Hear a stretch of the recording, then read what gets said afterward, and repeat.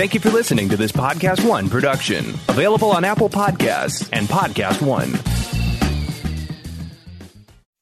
It's that little Chico Pitbull, Mr. 305, but it said Mr. Worldwide. You already know what it is. Listen to my new podcast, From Negative to Positive. Subscribe today. Now, part of the things that we're doing over here at Negative to Positive is encouraging people to change their lives, change the things that are within their power. I want to thank our good friends at KFC for helping me bring this to you. Feed your whole crew with KFC. Let's go. I can get the KFC bucket of chicken, and you know, that's fire.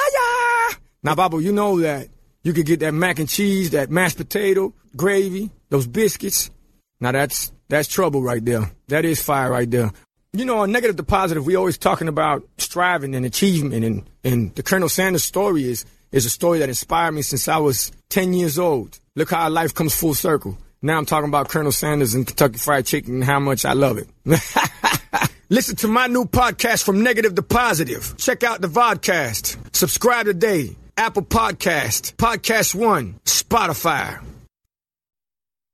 I have PenFed, that's a fact. I have PenFed, that's a fact. My credit card purchases get me cash back. My credit card purchases get me cash back. No one else gets these rewards. Sergeant, that is just plain untrue. What in tarnation? Sir, PenFed's Paracash Rewards Card isn't just for military members. Anyone can get cash back on all purchases. Ah, Figgins, you've ruined my favorite song. PenFed Credit Union. Visit PenFed.org/PowerCash. To receive any advertised product, you must become a member of PenFed, insured by NCUA. Welcome to Giant Size Heroes number 33. That's right, 3 more than 30 and 2 less than 35. It's Giant Size 33. This is our, second to last of the year? It's technically our last of the year because the one that goes with the New Year's Eve episode won't drop until January. Oh, touche. Okay, it's our last episode of the year. I thought it had impact. Skip week next week. Right. We don't know what time it is. We have pre-filmed and extra filmed, and we're in the future and the past. Everything's going on. Welcome. Speaking of which, Watchmen, all time and simultaneous. You are living here and now, but also then and also when. I'm obsessed with the show. I really want a 4-hour dissertation. I really want to break it down. But we dove into it a little bit on Tuesday's show. We got to go more. Are we doing spoilers? We did Tuesday. We did. This is that after a market Tuesday. For people? I don't know. Okay. Spoilers. Okay, so that's totally fair. You're right, because if they didn't watch the show Tuesday, not everyone in the world has HBO. That's true. But if they don't have HBO, will they be watching it?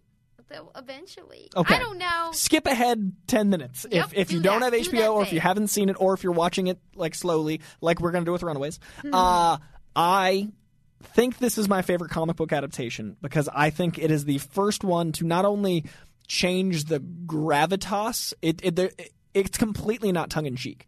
Like, there's no wink at the camera about costumes. Everything, you just accept it. And the beauty of the show is by episode, 7, they're fully comic-y, and you're so invested in the world, they can do whatever.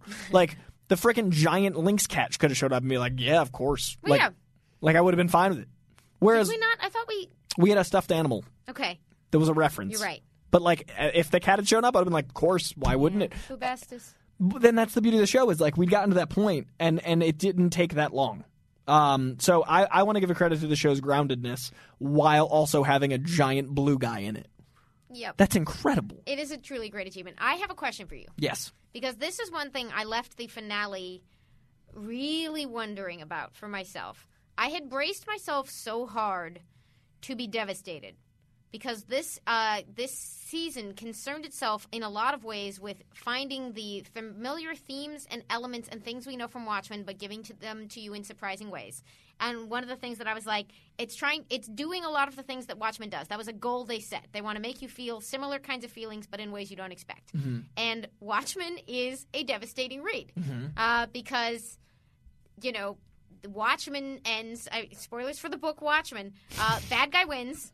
Everyone is morally corrupted, and it is sad. And the Earth is kind of saved, but because of bad things. And that was a pretty revolutionary ending. Mm-hmm. So I was like, I can't wait to be real sad when this ends. And then to a great extent, this ends happy. We do lose.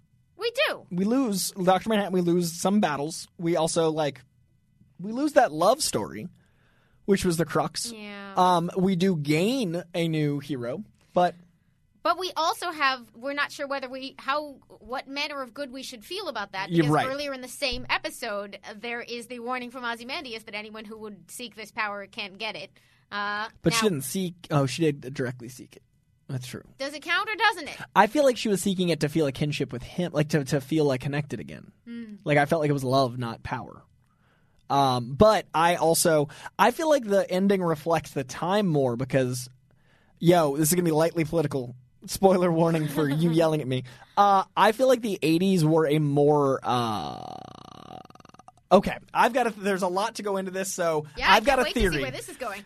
I believe that the 60s were a reflection of the 50s in that we had this delusion of the American dream in the 50s, and 60s we started to hallucinate and have all these fallouts because of the delusion. Like, we started to accept that the American dream of the 50s wasn't possible, so we started to alter our states in order to cope with the world we actually lived in. I feel like the 70s evolved out of that, and we were still trying to figure that all out. But we discovered new uppers in the 80s, and we rode this high. The music was more peppy, the drugs were all uppers, the entire society was like, go, go, go! Wall Street was very big, like all of those things. And I feel like the 90s was the great hangover that America went through because of the years of upper.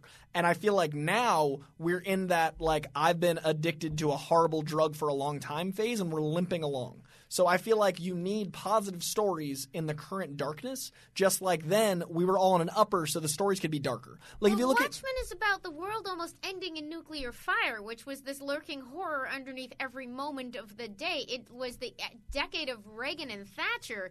It was like there was a lot to react against that was not happy times. I'm saying, like, broad strokes. I feel like we look back in the 80s positively. I don't think we'll look back on this decade positively. Like, that's what I mean. Like, the 90s had its grunge and it had its, like, its teen angst and all those things. I feel like when we're going to look at the 2010s, we're going to be looking at the adult version of sadness. Like, I feel like this is the worst off we've been since, like, we were doing horrible. Like, it's a bad time, so I feel like we need the happy ending out of Watchmen because we got the sad ending out of Watchmen. We were all in blow.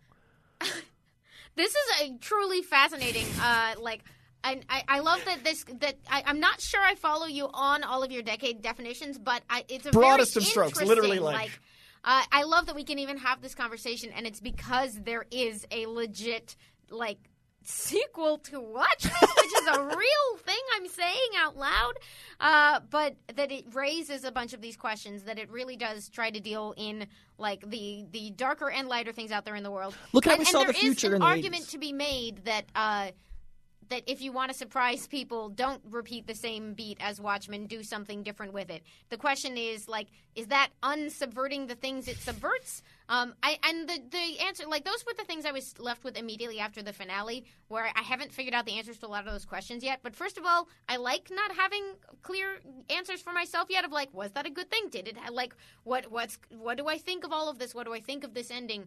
I like sitting with those questions. I am enjoying the fact that it will be worth my time to chew on this and come to, like, decisions and change my mind later and re-encounter the text and find more things in it, because that's what Watchmen is like. Go back through, see what it adds up to this time. I'm so impressed by what they've done. I'm so impressed by the show that they've made. I can't believe how happy I am about it existing. Let's talk about Watchmen forever. I love the amount of detail in it that when I rewatch it, I'm going to find new things. I love the book. I didn't catch the book that kept coming up in the story was Fog written Dancing? it was written by the same author of The Pirate, like the Black Freighter. Yeah, Black Freighter. That is brilliant. Like, there were so many things that I'm just now, like, they're dawning on me after the show's over. I will say, if anyone, I'm going to repeat this plug because I took my own advice finally. I had read bits and pieces of PDpedia throughout the season, but I finally went down with all of it, and it's wonderful. And we can confirm that Dale is Lube Man, right? They strongly hint at Okay, because Dale is Lube Man. Because I thought Dale was Lube Man, and I kept waiting for the reveal. I wanted to see him, like, Lube Man take his mask off and have that weird thing with Angela. And when it didn't happen, I was like, but Dale is Lube Man.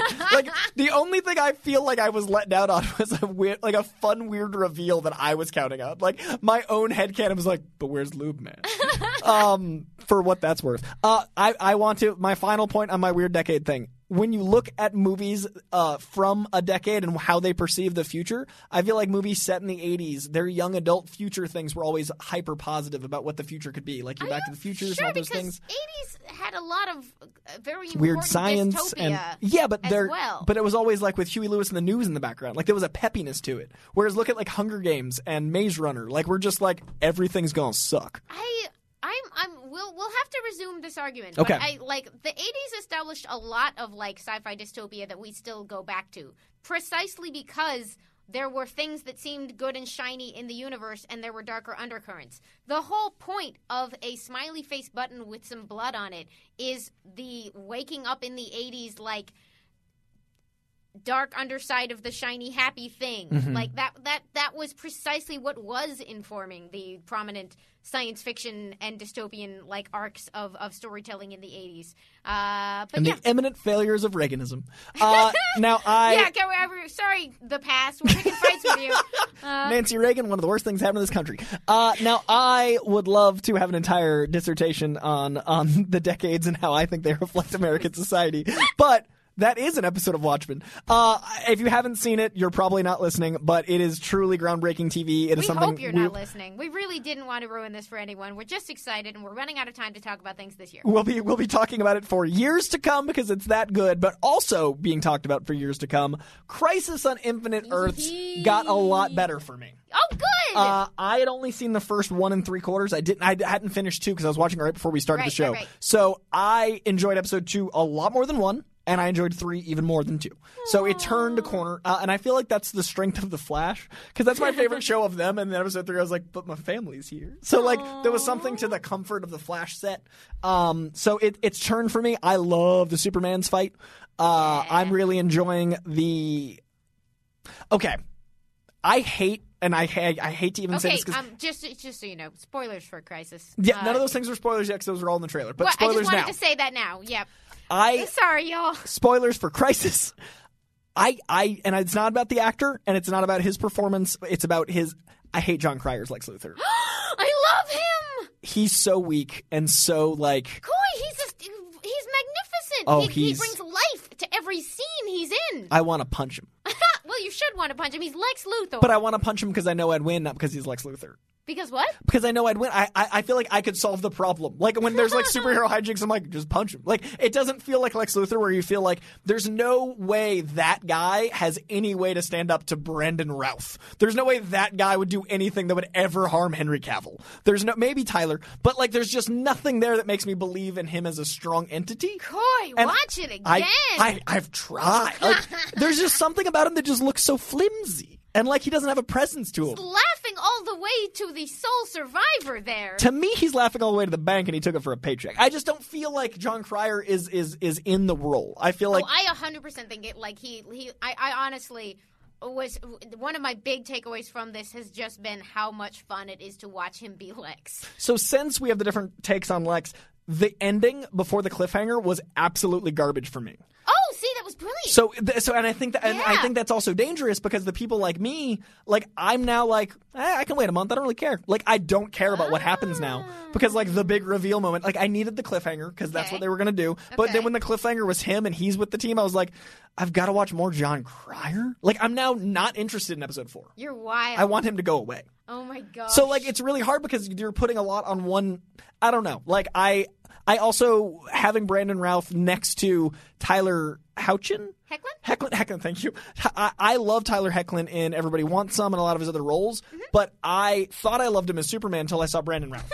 And then I was like, but maybe Kingdom Come stays. Like, and that's the trickiness of the show is like when you have all these different things. Like I'm really glad my boy from This Is Us, Justin Hartley, doesn't show up as Arrow because I'd be like, yo, follow that Arrow. Like, follow that man. So it's tricky because when you have two Supermans, obviously you're going to be drawn towards a certain thing. So I feel like Lex Luthor, like if that was Michael Rosenbaum, this would be my end game. Like I'd be like, yo, Rosenbaum is with the soups. It's going to be a problem. But since it's John Cryer, I'm like, yo, Big Bang Theory sucks and everything about it. Like I can't.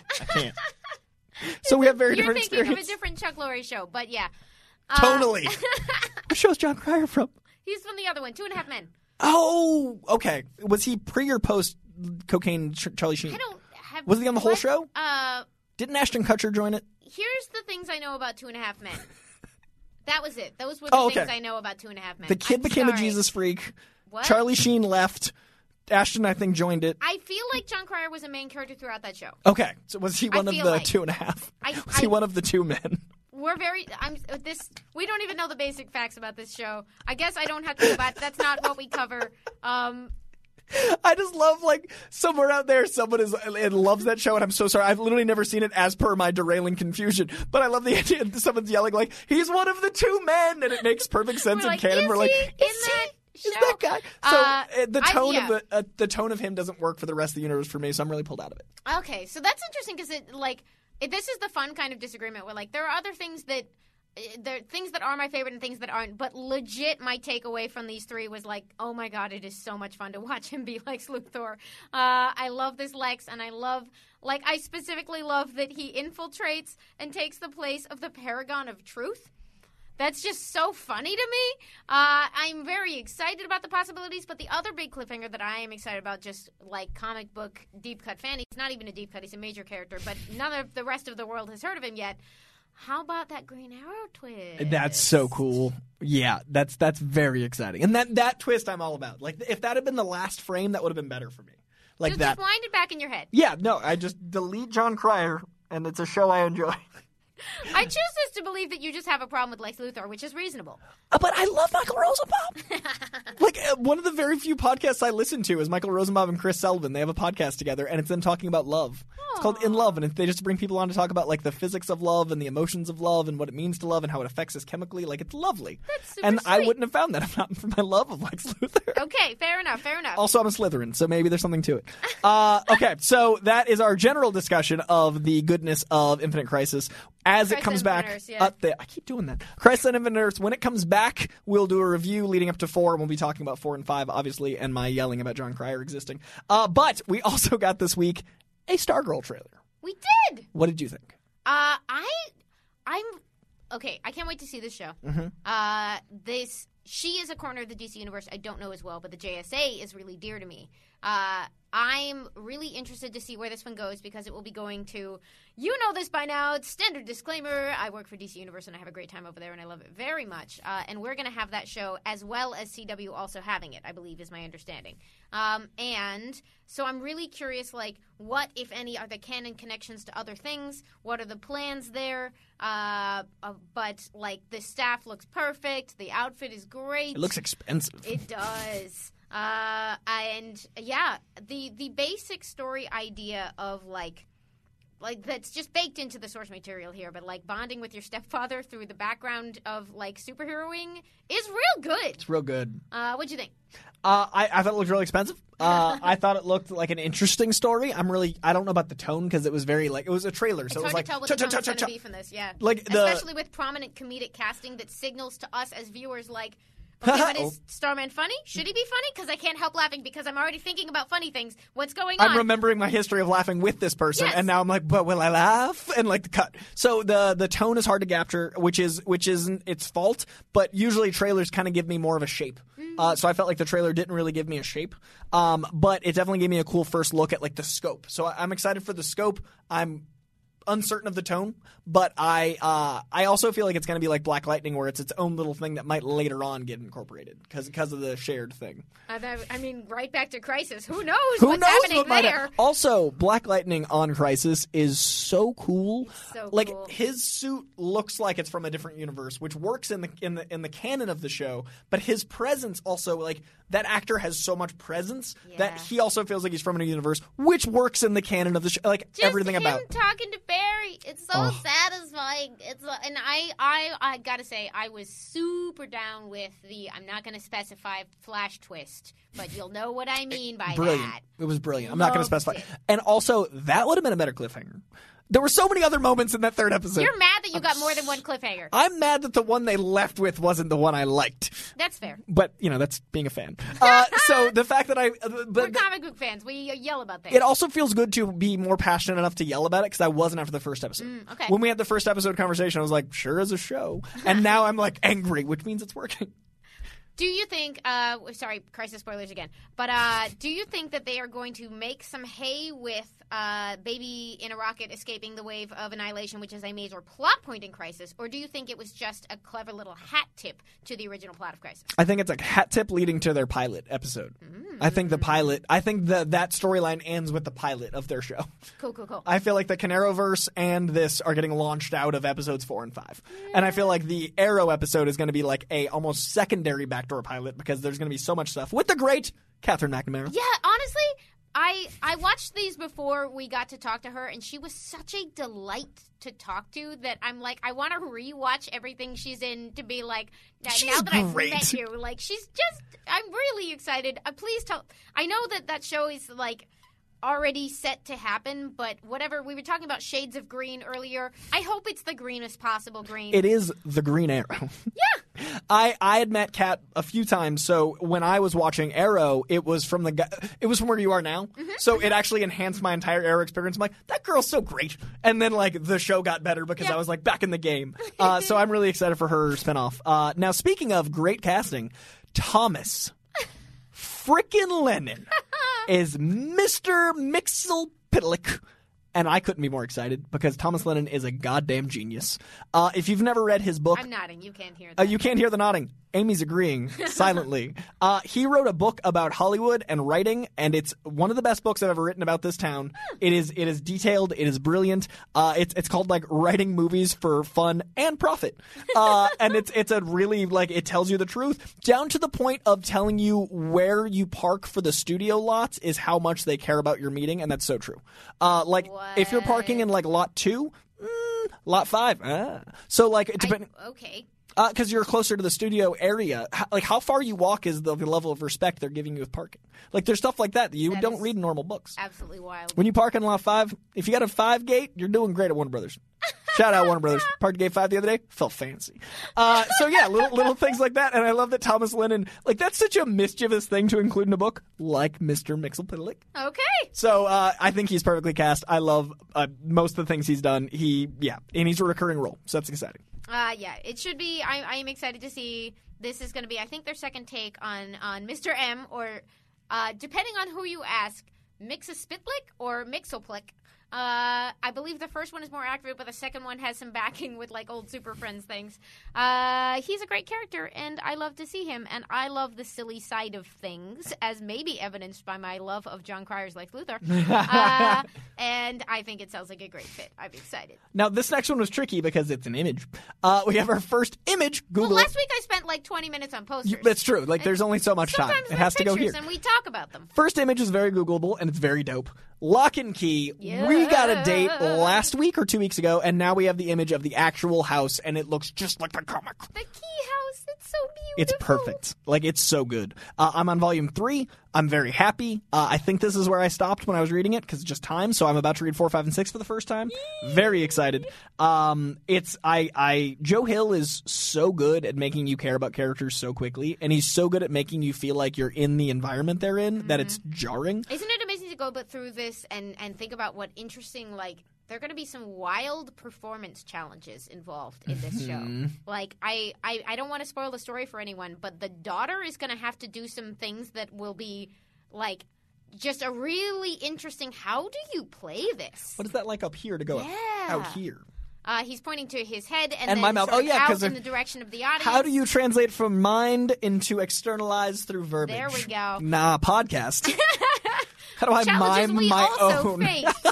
I think Lock and Key is a great way for people to discover Joe Hill. I'm loving his Basket Full of Heads book. It feels like you're watching a VHS horror movie. Aww. Like it truly feels like the old like Friday the 13th and Nightmare on Elm Streets, but it's a comic. And rereading Lock and Key, I jumped twice. Like volume it's legitimately scary. I turned a page and I jumped. And I was like, I'm holding the book. Like it's in my hand. Yep. Like, it can't hurt you. It honestly, you will, when you read the book, you will not be convinced that the book can't hurt you. Yeah, I'm fairly certain the show will hurt me. Now that the book hasn't, I'm like, they're adapting it to get at me. They're coming for me. Yeah, and just big horror content warnings on Lock and Key there. It is scary. Gets scary. Legit scary from minute one. And the whole Hill House line has been great. I'm digging Dollhouse. There's a new one this week, Low something. The Low Woods. Yes, the Low Woods. Yeah, all the Hill House stuff's been great. I'm very excited. There were too many picks for today, but that's coming up when we get to comics. Yep, and we're going to rattle through because there's like 40 books. We also got release dates before this show. We talked about them on Tuesday, but wanted to reiterate. Shazam 2 is coming April 1st, 2022, and Flash is coming July 1st, 2022. If ever, it will be then. I'm still not positive. Yeah, Corey wrote Flash is ... coming at all. I have very little We're just trust. excited, but we could make a supercut out of us talking about we think Flash is really happening this time on this show specifically. I enjoy the irony of Barry Allen being the last guy there with superpowers. Less so in movies. Yeah. Less so is it fun to talk about his release date moving again. Barry, show up with your crime kit. Tell me what's happening. We have a Barry who's starring in Crisis. And he's real we'll good. Just be excited for this one when he gets here. I enjoy the 22 hours we get of Barry.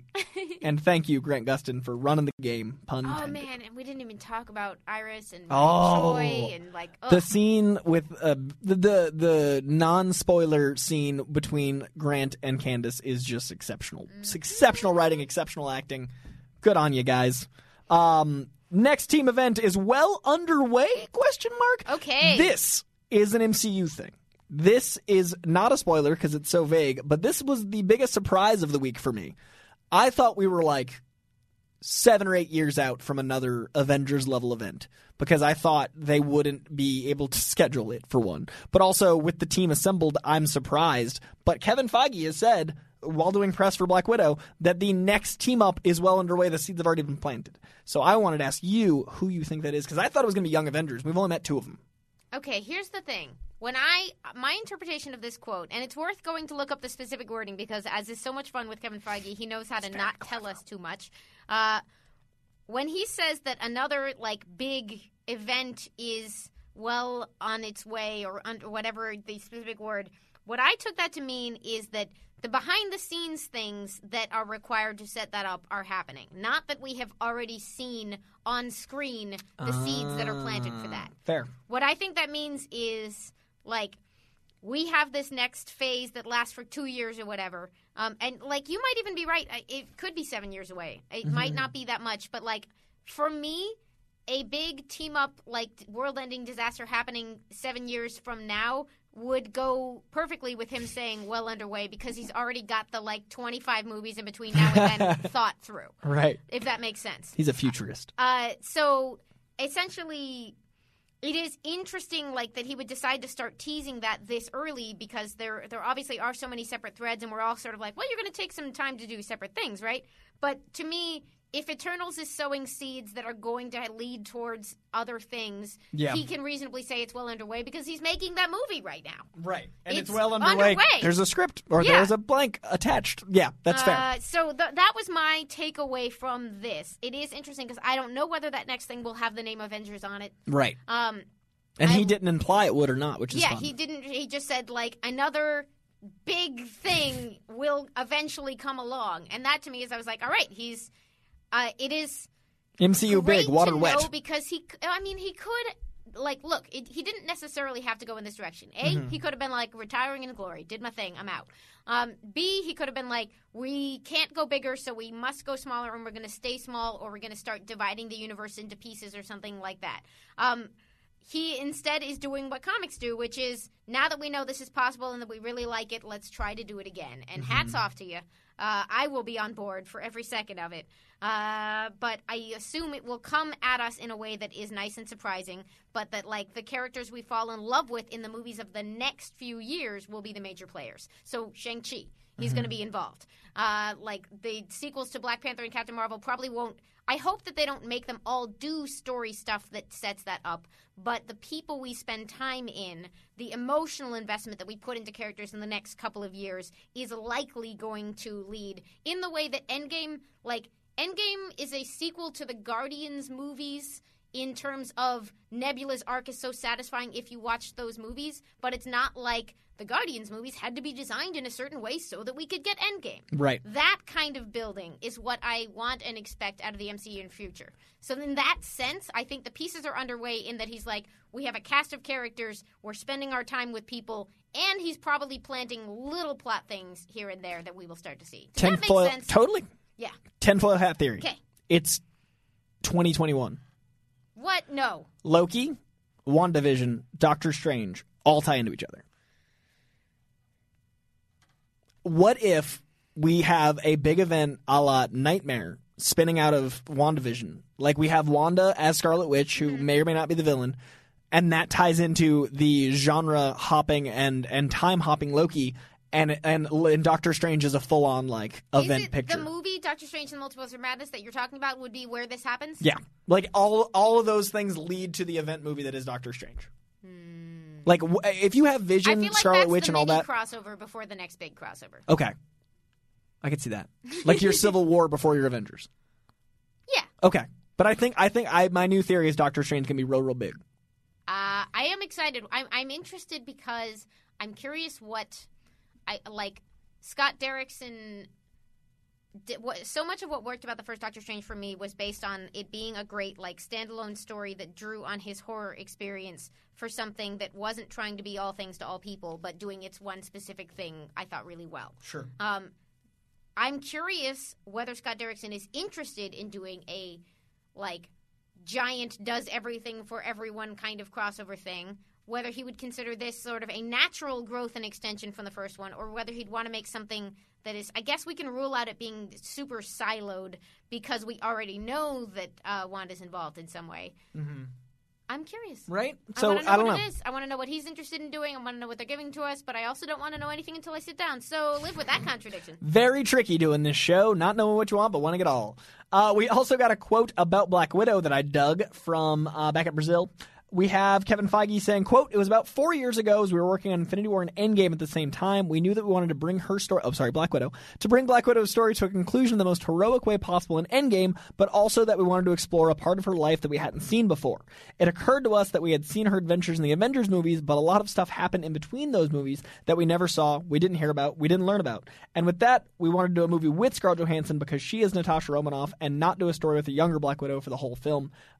This is in theoretical response to why not just do a prequel from before she's even an Avenger. Mm-hmm. Or the Red Room stuff from Joss Whedon. But the part of the quote that really stands out for me, which I think is cool, but we had this thought of exploring a little bit of her past that we hadn't seen here and how that impacts the adventure she had between Civil War and Infinity War. And in fact, there are things that she does in Infinity War and Endgame that you'll see in a new light once you see the Black Widow.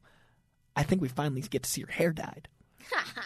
But like, also, I think there's something that happens that causes that. I think that like. So I think this is nice, but I don't need this. If that makes sense. I'm happy to read this quote. I'm happy about what it means for their thoughtful approach, for figuring out what story to tell when. But hair news, Amy. I mean, I'm always down for hair news at all times.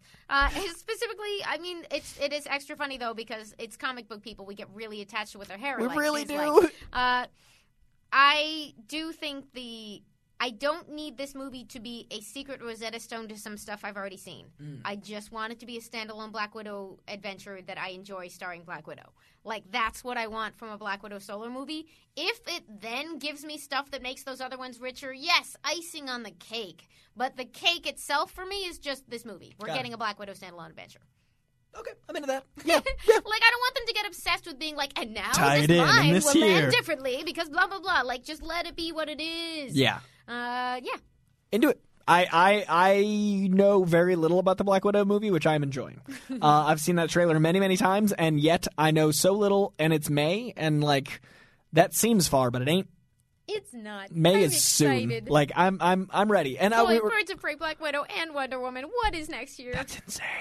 And also, we talked about it on an episode of Heroes. I'd gotten like a little fatiguey, and it's been really nice to have these smaller films. And then next year I'll be ready by May. Like I'm already ready now, so I'm really excited. And Watchmen was the perfect like palate cleanser of it was all the superhero things I want, but it was so contained and dense and all the things that aren't shiny. Like I needed a break from shiny, and Watchmen was like. We talked about this on the show, but Kumail Nanjiani is looking real good. I'm very proud of him. He put in the work at the gym. The Marvel training regimen is a goddamn. It's a powerhouse. Whatever Red Room or Super Soldier Serum or whatever the hell they engineer training wise is incredible. And I don't mean serum by steroid. I had a whole rant on Heroes. I don't think the man did anything illegal. I think he just worked his butt off, and I respect hard work. Get some. anything else to say on Camille? I'm trying to figure out what to add there. Like, I mean, he looked good before. He looks good now. He did look good. Keep looking good. I'm glad that he is happy. He's and gonna be a I'm superhero. enjoying a lot of really great jokes about like the Marvel Universe serving up. I assume this means there will be a shirtless scene. Because... I mean, otherwise, that poor man. A year of that kind of work. They better be a shirtless set of scenes. They should give him a series. Because that ain't easy. Getting down to like 8% body fat. Give the man 2 hours Brad Pitting along. It was about a thing, Camille, the scene, the Eternals. My brain had a whole tangent, and it quickly left me. It evaporated. Oh no! We'll circle back. It's gone. Maybe it'll come back. Birds of Prey. This next one, I noticed you put on here. This was sort of new news. I think it comes from interviews with the producers from these set visits for Birds of Prey, which are starting to filter out to news right now. And it essentially is partly a reiteration of what we already knew, but sort of laid out in clearer terms, which is that Birds of Prey is a standalone and is not a direct sequel to Suicide Squad. Yeah, and a lot of people are upset about it, but I also think Suicide Squad 2 is not going to be a direct sequel to Suicide Squad. It's called The Suicide Squad, and I think they both have Harley Quinn in it, but I think that's where it ends. So I'm really curious where like DC goes with their shared versus unshared and what is tied and what isn't tied. But I think it's really cool they're taking all these risks and making really good content instead of being married to a canon. Like I'd much rather see adventures and than. It's funny because like ordinarily I love shared continuity stuff in comics, but Suicide Squad as a foundation for a shared universe it's maybe easier for me to let that go than it would be like, say, if you. I'm trying to figure out the right way to put this. There are foundations for a shared universe that would make more sense to me from the perspective of the DC universe than Suicide Squad, which is always, even like in its best moments, tends to be we are off here doing our own thing. You don't make the X-Force the core X-Men team. Right. Like the whole point of them is they're doing their own thing. Yeah. So I think of Suicide Squad as the X-Force of the bad guys in the DC universe. So you don't start there. And so that makes it easier for me to be like, okay, new creative team is coming on, just like in comics. They're going to soft reboot the things and use the things they want to use. And, I mean, the truth is that in comics, I would get mad about something like, well, am I supposed to believe that this happened or not? But because of our current film environment, I'm just, for some reason, finding it very easy to be like, nah, this is its own thing. She's still Harley Quinn. But, like, just assume in the background they'll tell us whatever we need to know when we open this movie. We all know who Harley is. Yeah. If you don't know who Harley Quinn is, you're probably not watching that movie. Just foundationally. Like, she's one of the most iconic characters, hard stop, in comic books. Now, we also... Zack Snyder... shared another shot of black costume Spider-Man. See, when I say black costume, I see Spider-Man because that's my favorite suit. I just like Spider-Man. Oh no, Superman. And I maintain that Zack Snyder has controlling stock in Vero. Because whenever he does this, it is all the rage, and Vero gets all the clicks, and frankly, I want to know what that deal is, because it is impressive, Zack Snyder. You have, like, piecemeal assembled the Snyder Cut on Vero, and I wonder if people have edited that together yet. I love the look of the black costume on Henry Cavill. I think it looks fantastic, but it also looked like... We've seen images of it moving, so I think it was interesting that this caused so much uproar in the internet. A still image when we've seen images of it moving. People are still really excited, really clamoring for it. I still think it might end up from HBO. I think one of the things people were responding to here is that in this one he had said that either said or reiterated that the costume change would be part of what he had hoped for a multi-movie arc. Oh, right. It was going to be like Justice League 2 or down the line. Yeah, like those tying together of those options and those plans. And for the folks who are really curious about that, I would recommend you go check out those quotes because he's still laying out pieces of information there. Yeah, he's laying groundwork for that whole shape of thing, and it is fascinating. Speaking of fascinating and part of the DC universe, this casting, I couldn't think of a single other person in the world than Gal Gadot for Wonder Woman, and then I found out this week, Olga Kurylenko, I'm butchering that name. It's a beautiful name. Was almost Wonder Woman, and that is such a cool, she's the perfect Elseworlds Wonder Woman for me because I can completely see the entire through line of how she'd play it and her Diana, and I love this actress. She is so captivating and so intense and so talented. And it's always cool when you love a casting choice and you don't see anyone else, and all of a sudden you're like, but wait. And this was really exciting. Do you know her work? She was one of the. Yeah, she's fantastic, and I totally see it. And it was really cool to. And it also made me realize how much I love Gal Gadot, because I was like, I've never even considered another Wonder Woman. She is that. Gal Gadot has turned out to be just like gift casting, and it makes me so happy. I from what I've seen, I think Olga Kurylenko would have done a great job. When I imagine an Elseworlds Wonder Woman, I imagine things that are like further away from Gal, just because that's sort of the fun of like we already have sort of the perfect this version. Sure. I'd love to see like.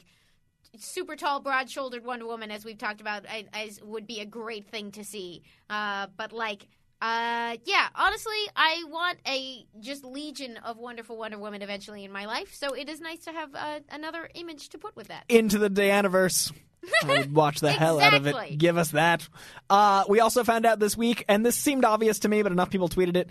James Gunn spoke with David Ayer about the Suicide Squad.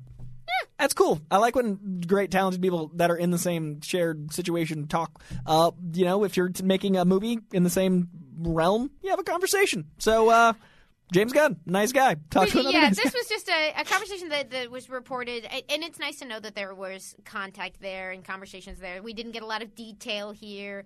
It doesn't really change the things we already think about that. Like, for instance, this is not a direct sequel, but it is neat to think of all these filmmakers who are playing in similar sandboxes all being like, okay, like my turn, let's do the thing, let's all be friendly. I don't know, it's nice. It was a positive. Nice. And I just also want to be a fly on the wall, because I'd love to hear what James Gunn and David Ayer had to say to each other, like both very brilliant directors. Speaking of brilliant directors, Venom 2! Venom 2 is brilliant production, guys. Tom Hardy, Instagrammed out, tweeted out, how do you what's the verb of Instagramming? Posted. He posted on Instagram a shot of Andy Serkis, and then later on a shot with an orphanage was framed. I'm hoping they're doing Carnage's backstory. That's what I see when I look at those two haunting images. I want some Woody Harrelson. There's rumors of it being rated R now. With Joker's success, I could easily see them going for that. We didn't have a rated R Venom, which was so many people were upset about the first time around. It also made a lot of money because it was PG-13. Who knows? We're also going to be 2 years older by the time it comes out. What is this? There's a puzzled look in Don's face. I was hoping you would vamp while I looked this up. About the money? Or about the rating? What's happening? I'm going to vamp. So Woody Harrelson as Carnage, I would love to see backstory. I thought Venom's a lot of fun, but one of the weaknesses was the villain didn't seem to have a lot of like meat to them. So I'd love to see the villain get some more, time to shine. Now that we've met Venom, I want third act Venom to be the character through line, and then meeting the new villain would be all of the fun, especially like Carnage. Yeah, I literally forgot Venom wasn't rated R, even though we spent 18,000 years talking about whether it was going to be R and whether it was a year and a half of our lives. Oh, my gosh. It landed on PG-13. It did. So I am curious what this movie's going to be.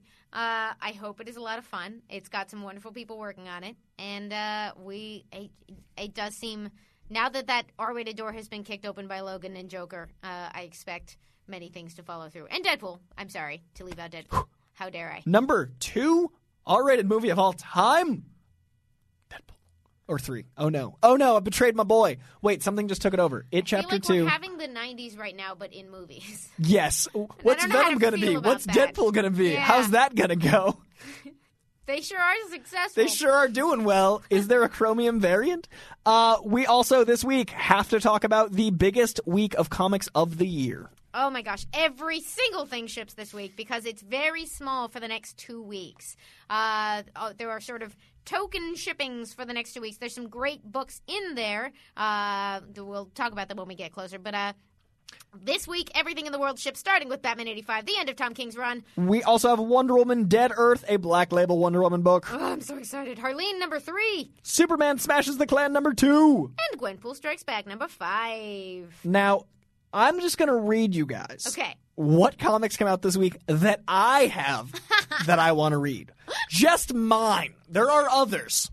2099 Omega number 1, Amazing Spider-Man number 36, Avengers number 28, Basketball of Heads number 3, Batman 85, Batman Last Night on Earth number 3, Batman Superman number 5, Black Panther 19, Count Crowley, number 3. Daredevil 15, Doomsday Clock, number 12. Excalibur 4, Fallen Angels 4. Family Tree 2, Ghost Spider 5. Guardians of the Galaxy 12, Gwenpool Strikes Back 5. Harleen 3, Hellblazer John Constantine 2. History of the Marvel Universe, number 6. Joker Killer Spiral, number 2. King Thor, number 4. Legion of Superheroes, number 2. The Low Woods, number 1. Marauders, number 4. New Mutants, number 4. Revenge of Cosmic Ghost Rider, number 1. Runaways, number 28. Scream Curse of Carnage, number 2. Shazam 9. Spider-Man 3. Spider-Man Velocity 5. Strayed 5. Suicide Squad 1. Superman Smash the Clan 2. Superman's pal Jimmy Olsen 6. Tony Stark Iron Man 19. And X-Force number 4.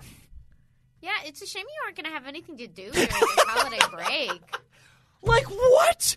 That is so many good books in 1 week. Truly astonishing. The end of Tom King's Batman run and the years-long culmination final, I believe, episode of Jason Aaron's Thor work. The fact that King Thor didn't make it because of the amount of books this week. Like, there's so many books that would be number 1s. They're number 6s. It's a truly stupid week. I am so excited about Wonder Woman Dead Earth. I can't hold my breath. Yeah. Yeah. It's insane. So this week, prepare to enjoy your comics before you enjoy your family time. Lock yourself in a room. That way you're not, reading comics for your family. You got to spend some time with them. Give them love. Give them focus. Give them attention. Buy them comics for the holidays and then steal those comics back and read them. Yes, and then read your little siblings' comics so they learn how to read on comics and they turn out like me, which is fairly stable. We're great. We're great. Look at us go. You're listening. You're an hour in. How you doing? So yeah, it was an incredible week in comics. Arguably the biggest. I haven't seen a week like this. I mean, you literally know directly, but like this was a hell of a thing. It's a lot. it's a lot. So be nice to your comic book employees this week. They have a lot of books they just pulled. But it's a great week. We got that last night on Earth has been a long time coming. Like DC shipped a couple dozen books this week. It's so much. There's so much. So congratulations to comic fans. We're winning because that is a hell of a week. But also tune in because on next week's show we are going to look at this incredible bounty of comics right now and pick our 5 favorite collections or trade paperbacks for the year. Is what we're doing on next week's Regular Heroes. There's no Giant Size next week. But next week on Regular Heroes, we're doing our best comics of the year, collected and trades. So I'm very, very curious. If y'all have picks, let us know. Now, we've already decided. So. We have, and they're great. I'm proud of us, and there's some little shenanigans, so I got some stuff in there. You'll see, 2019/18. This is a tricky thing. I'm gonna stay politically centered. This week, Donald Trump used... Sorry, you said Nancy Reagan was the worst thing to happen to the country. That's true. So... I'm going to go all the way. Okay, so a certain president is rerunning, and my caption was, Trump models himself after a villain in the throes of defeat, and the character creator denounces the whole thing. Jim Starlin, can we just pledge our love to you? Because, one, it's really cool to see things so mainstream that they make it to a literal political campaign. That's why I wanted to include this, is because we live in a world where Thanos is part of a real life presidential campaign. That sounds like a CW skit. That sounds like something in Smallville that would have been like, Lex Luthor is using blah blah blah to run. It's real. So I wanted to include it because of the magnitude of it. But I gotta say, if you use a clip of the bad guy and then you use a clip of the bad guy losing, I just can't.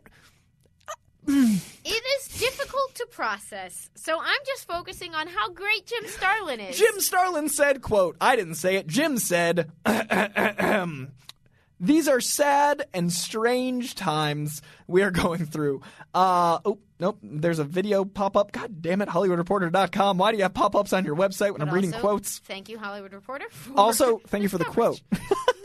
After my initial feeling of being violated, seeing that pompous fool using my creation to stroke his infantile ego, it finally struck me that the leader of my country and free world actually enjoys comparing himself to a mass murderer. How sick is that? These are sad and strange times we are going through. Fortunately, all things, even national nightmares, eventually come to an end. And I won't say what I think of that quote, but I'll say you should support Jim Starlin. Yeah, it is a heck of a thing, and... how does one even talk about it?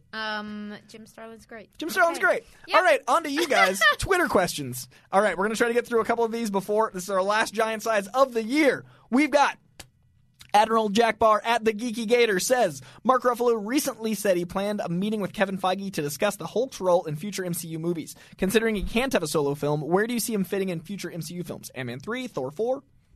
#Letter Heroes. Now, I will say, none of us have actually seen these contracts, but our understanding is that he could have a solo film, but it would have to have some kind of distribution arrangement with a different company. Universal Disney probably owns doesn't the want solo, that. yeah. And so those are the reasons why we don't expect to see a solo film. It's not that he literally can't. But you are correct that we don't see that probably happening. So what do you think? Do you see Besides She-Hulk. I mean, we have to at least reference. I mean, I don't want him to be a distraction in She-Hulk, but I want to certainly her get to origin is probably enjoy gonna... the fact that she is part of a connected Marvel universe and he is our MCU Hulk. I mean, I see no reason not to enjoy that. That's fantastic. Yeah, I'd say a great. It'd be cool for a pilot too to see Mark Ruffalo. Like, it'd be cool to be like, oh, look, it's this universe. So I see him in She-Hulk and maybe Thor 4. Those are my 2 bets. Yeah, there's not going to be a lot of room in Thor 4, but because he was so much fun in that, it would be very nice if they could work that out. I'd love to see him come up in some surprising context. Just use him in, like, one of the ones we're not calling, like, Shang-Chi 2. Yeah. Like, just surprise us again. Gathering Young Avengers. Oh. He's Smart Hulk. I'd love to see him, like, he's not fighting. He's trying to, like, he's Xaviering. So in the comics, they end up being semi-mentored by Jessica Jones post her solo series. While I'd love to see a version of that happen again, he would obviously be a great fit for a, like, talk to them kids. Right? I can totally see kind of that. role. Who knows? Clay Williams at ClayFilm100 says, what trends do you expect to be prominent in comics in 2020? It's interesting because we are now close enough that the comics we're seeing in 2020 are already being worked on and come up with and have already, like, it's not as long a tail as movies, but trends in 2020. We got, as we've talked about, like, a lot of great things came to an end this year. A lot of things closed down. And a lot of new stories started up this year. But what I think we're going to see next year is, as the first collections of all of those new things hit, we are going to be discovering what some of our next favorite long-form books are. Mm-hmm. That I expect to see, like, a wave of, have you read this, share it with your friends, word of mouth on new stuff. The other thing is that I think the trend going on right now is going to continue of a lot of the variation in where people are getting their comics. It's not going to be new to 2020 because it's already huge, but like Webtoon and other online distribution sources are an increasing, unignorable piece of the comic book storytelling landscape, and I expect that to continue in a big way as especially online sources figure out how to talk about that stuff and we start sharing attention between, like, the regular print comics and other forms of comic book storytelling. I agree. I also think the escalation of the individualized books, like the young adult books we're reading at DC, I think we're going to get more of those because I think they're doing, 7 printings for Cammy and Piccolo is I think incredible. it's only actually like 5, but I might be 7 by now. Hyperbolic. It'll be 7 by 2020. Yeah. So I see those indie, sorry, not indie as in indie, but individual books. I think those are going to escalate. I think we're going to see a lot of Black Label type stuff. I wouldn't be surprised if Marvel replicates the Black Label line in some way and does an older skewing. They have Icon, but they haven't been using it. They haven't been. And I think the success of Bendis on Wonder Comics and the success of Black Label and the young adult stuff is going to make more Marvel imprints come up.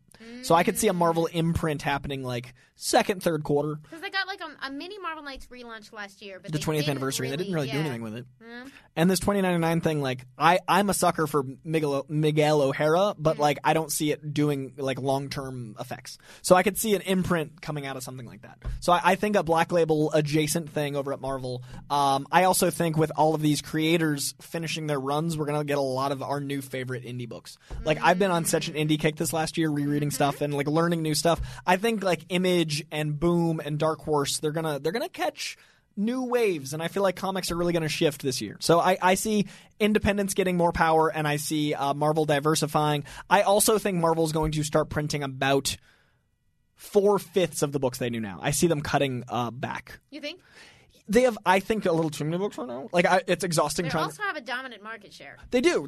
But I see Kevin Feige leaning out the, like... Oh, yeah, that's Kevin what we're Feige's going to see taking next over. year is the first year of influence with Kevin Feige as Chief Creative Officer, which is an unprecedented... I mean, in comics...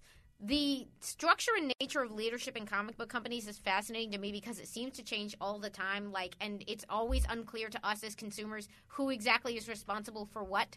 That's a long tradition, going back to which things is Dick Giordano doing. It's very interesting to see the history of leadership there. But Kevin Feige's role is an unprecedented one, as far as I can tell, of someone who is very married to the creative, but also coming at it from an outside perspective. I'm really curious to see what that's going to look like. But the only other thing I was going to mention is a book that just got announced that I am so excited for. What are they calling it? It's like a Champions relaunch. It's Eve Ewing and Saladin Ahmed. Ooh. Because they just put to bed Ironheart, the 12-parter. But they are cooking up something together. I think, if I'm remembering Twitter correctly right now. I know that I am excited, and Eve Ewing is on a new book that has a lot of the cast from Champions, Nice. but I can't remember what it's called. I just know I want it. My and that's coming for us. Most anticipated book of 2020 is far and away Strange Adventures. And they just had him pop up in Superman 18. So I'm very excited because I was like, oh, it's coming! So Strange Adventures is my big book of next year, and I also think characters getting more time to be existential and have like self-conflict will be a thing next year. Like I see that happening because all those books have been super successful. Like Tom King's stamp on comic books is rippling out. Like I feel like Vision turning into Mr. Miracle, turning into his Batman run. Like I feel like we're going to see more heroes in crisis.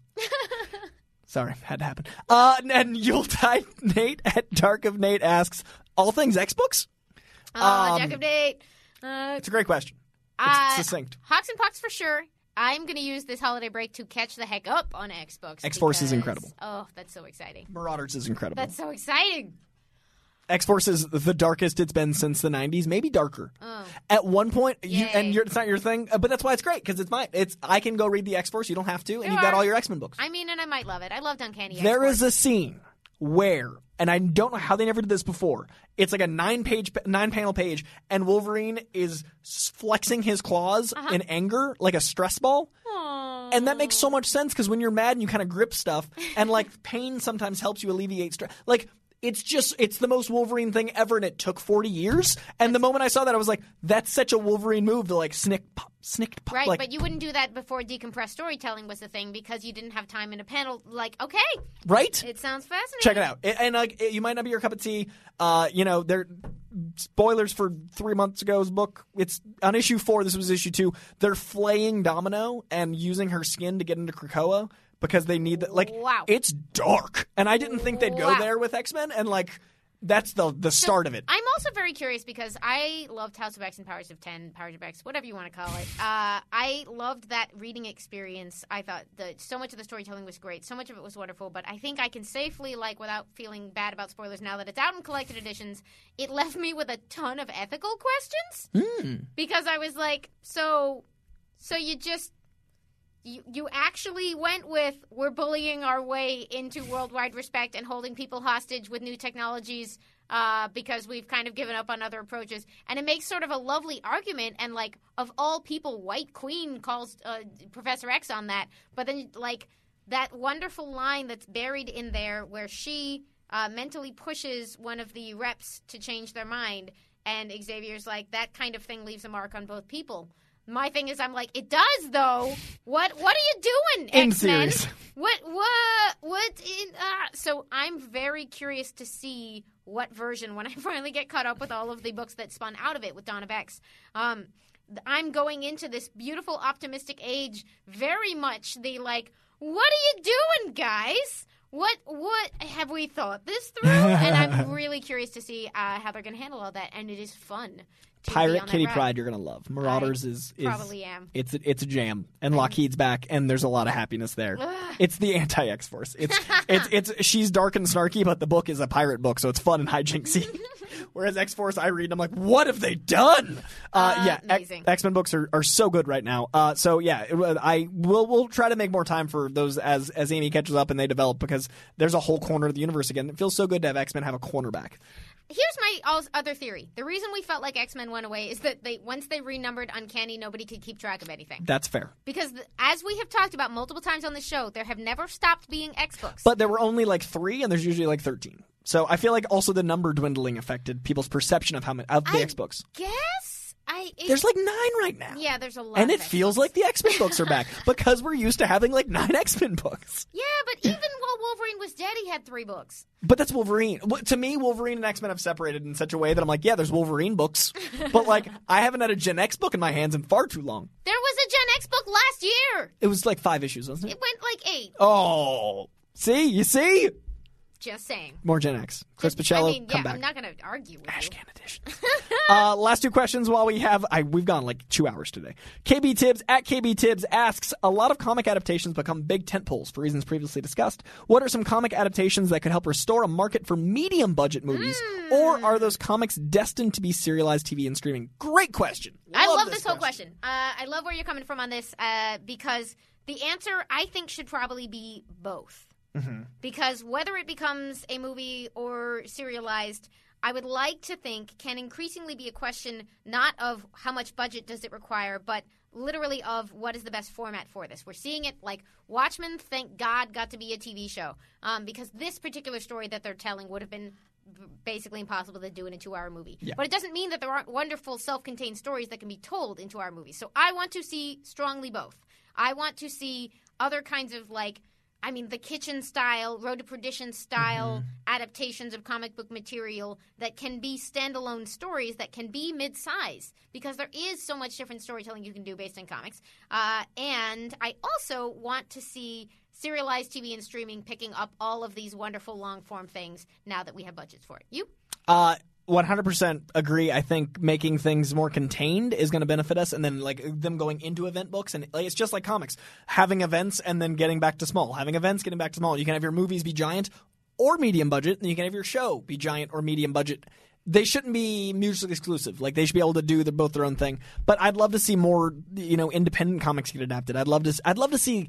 Like Bendis Jeff Lemire books would be amazing mid-budget ones. Some of them need giant, crazy sci-fi budgets. But Bendis he does a wide range of things. Yeah, Bendis is indies. Like Scarlet or Pearl. Like I'd love to see a mid-budget Scarlet or a mid-budget Pearl. Like those things. And I also think that you can do a more mid-budget thing like The Joker. That was a mid-budget film, and you can do that with the right character, and you can make that either TV or film. Right. So it all depends on the tone you're trying to capture, but I personally would love to see more comic book adaptations that aren't giant spectacle blockbusters. I'd like to see more Logans. I'd like to see more Watchmen, frankly. Watchmen was very huge while being contained. Our last question we asked on Heroes. But I wanted to know, I thought we'd have more time. We've been talking for 2 hours.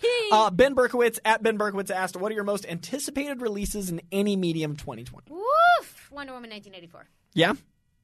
I mean... Strange Adventures, I think, for me. I'm as excited for Strange Adventures as I am, like, Black Widow. There's so much. When does Sandman come out? We don't know yet. I don't know when Doom Patrol Season 2 is coming out. There's a lot. We'll have to get into it on Let's a future get into show. It. Well, okay, once again, the sweaty question is too sweaty this time because, frankly, there's so much coming out, and I'm very excited. So until next week, stay sweaty. Stay Little Chico Pitbull, Mr. 305, better said Mr. Worldwide, and I'm here to tell you about my new podcast, From Negative to Positive, brought to you by my friends over at State Farm. I believe that to have success, you got to play the game, so that the game doesn't play you. The biggest risk you take is not taking one. It's very important that you make sure that you make the most out of your money, especially when it comes to insurance. State Farm offers surprisingly great rates. They have great agents standing by helping you personalize your coverage. All this is backed up by award-winning, easy-to-use technology. It's a great price with an even greater service. When you want the real deal, like a good neighbor, State Farm is there. I have PenFed, that's a fact. I have PenFed, that's a fact. My credit card purchases get me cash back. My credit card purchases get me cash back. No one else gets these rewards. Sergeant, that is just plain untrue. What in tarnation? Sir, PenFed's PowerCash Rewards Card isn't just for military members. Anyone can get cash back on all purchases. Ah, Figgins, you've ruined my favorite song. PenFed Credit Union. Visit PenFed.org/PowerCash. To receive any advertised product, you must become a member of PenFed, insured by NCUA.